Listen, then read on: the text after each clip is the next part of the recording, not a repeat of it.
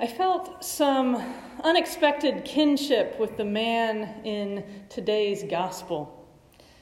I found myself noticing with empathy how much changed for him in just that one day. In his time, disabilities were generally seen as reason to push someone to the margins of society. This man likely spent his days working by sitting there in the dust, asking people to share a bit of what they had so that he might survive. And then this stranger, this teacher, happens by, and just with dust and spit, he anoints this man. Suddenly, he can see. It is a change that is beyond what I can imagine. And it continues this wild series of changes. Now, with sight, this man is taken seriously, engaged as a capable witness. Yet the leaders are still unwilling to receive his testimony.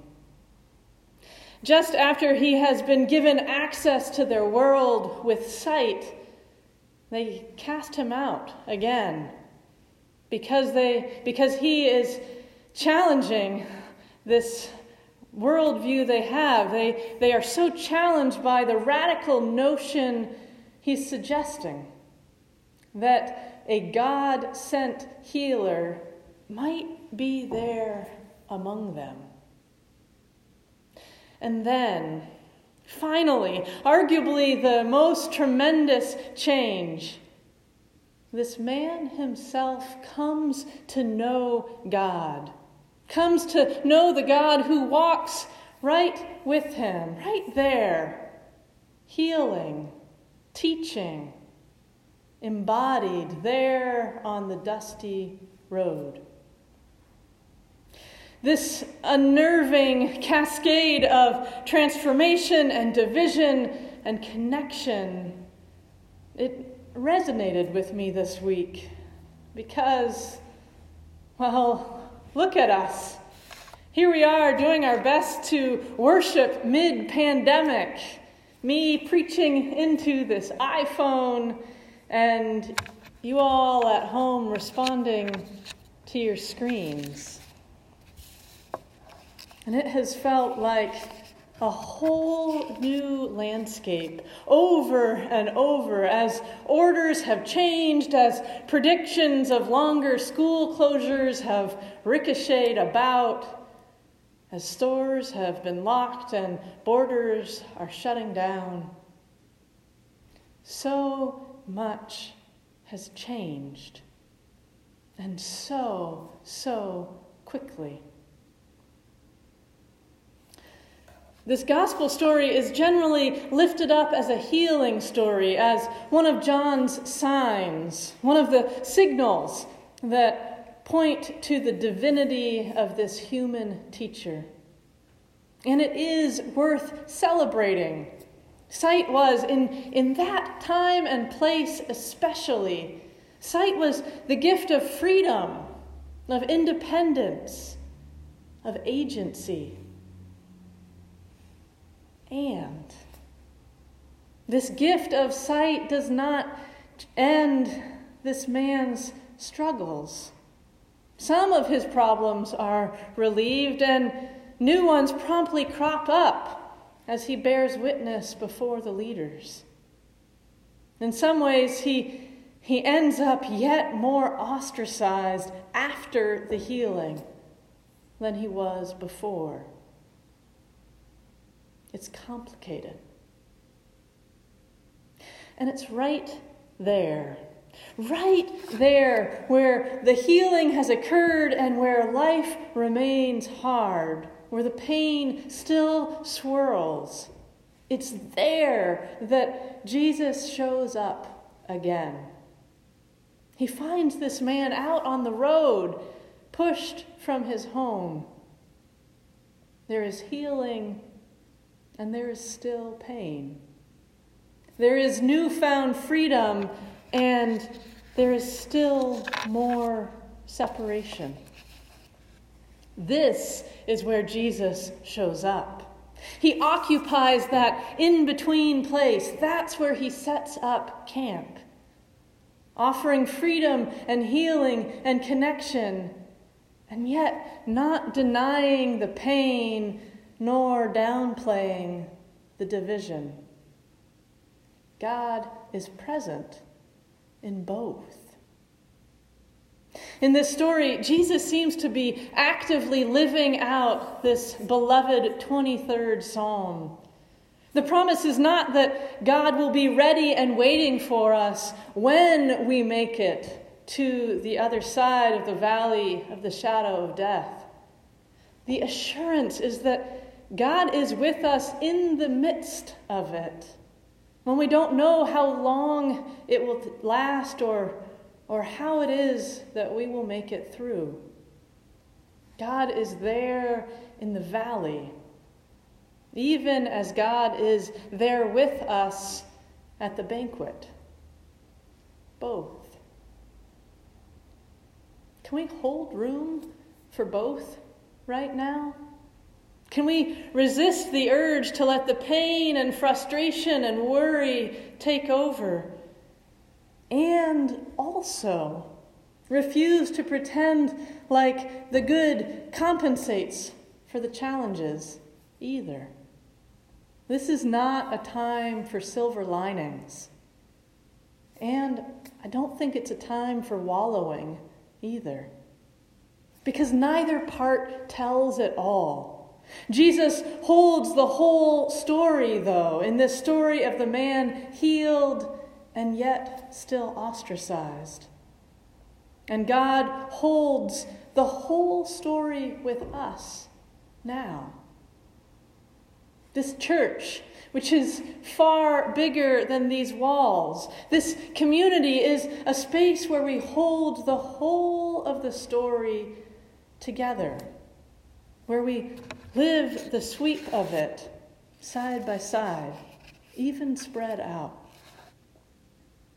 Most of us are winding through these days in some combination of feeling exhausted and scared, stressed out, lonely, disappointed. At least I have been. This intense social distancing is the right thing to do. I really believe it is. And it's hard. And it carries with it so many repercussions. Day by day, we gain a deeper understanding of what is unfolding around us, of how this pandemic both reveals and intensifies the inequality that is already rampant, of how much is really at stake here. We are only beginning to comprehend the scope of this and what may be in store for us in the weeks and months to come. And that pain is not the whole story. It never is. It is intense, and it is massive, and it is one part. Here's a glimpse of the other side that I found this week.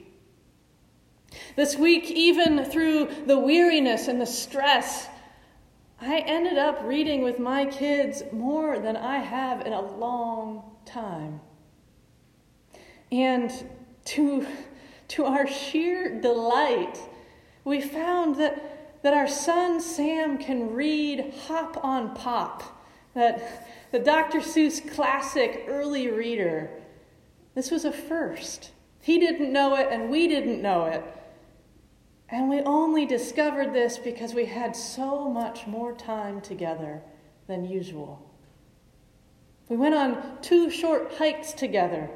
We dug out of the little recipe box this tattered old piece of paper, stained, written in my mom's handwriting, and made the ginger snaps that she had on her recipe card. We shared almost all our meals together as a family. We bickered, all of us, and we also had more time to make amends than we usually do. We heard the birds more than we heard the cars. And I saw it with this community too, with all of you. People are reaching out, reaching for each other, stepping up like I've never seen before, as a whole community. Yes, there is some hoarding, but mostly people are caring. You people are caring. You're spreading out the barrels to collect food on your front porches. You're organizing yourselves to write letters and run errands and pray over the phone and host virtual Compline. People are sewing face masks and checking on all their neighbors and helping parents learn to teach at home on the fly. It is gorgeous and it is healing to see so many people working for the common good. Friends, all of this is true. The struggle and the beauty, the pain and the healing, all of it. We are in all of it most of the time, most of us right now. The good news is that God is right in the middle of it also, occupying that space of both and, joining us there. God welcomes our laments on the days when it's all more than we can handle. And God offers healing, celebrating with us the places where new life is emerging in surprising ways, even now. We don't have to choose just one part. We can live all of this mixed up as it may come. Together, we can lament the pain, and doing so is holy. And together, we'll give thanks for what is good and true, and this will keep us going. And together, we will try to remember that God is in all of it, cradling that space between, leading us to live in the complexity of it all.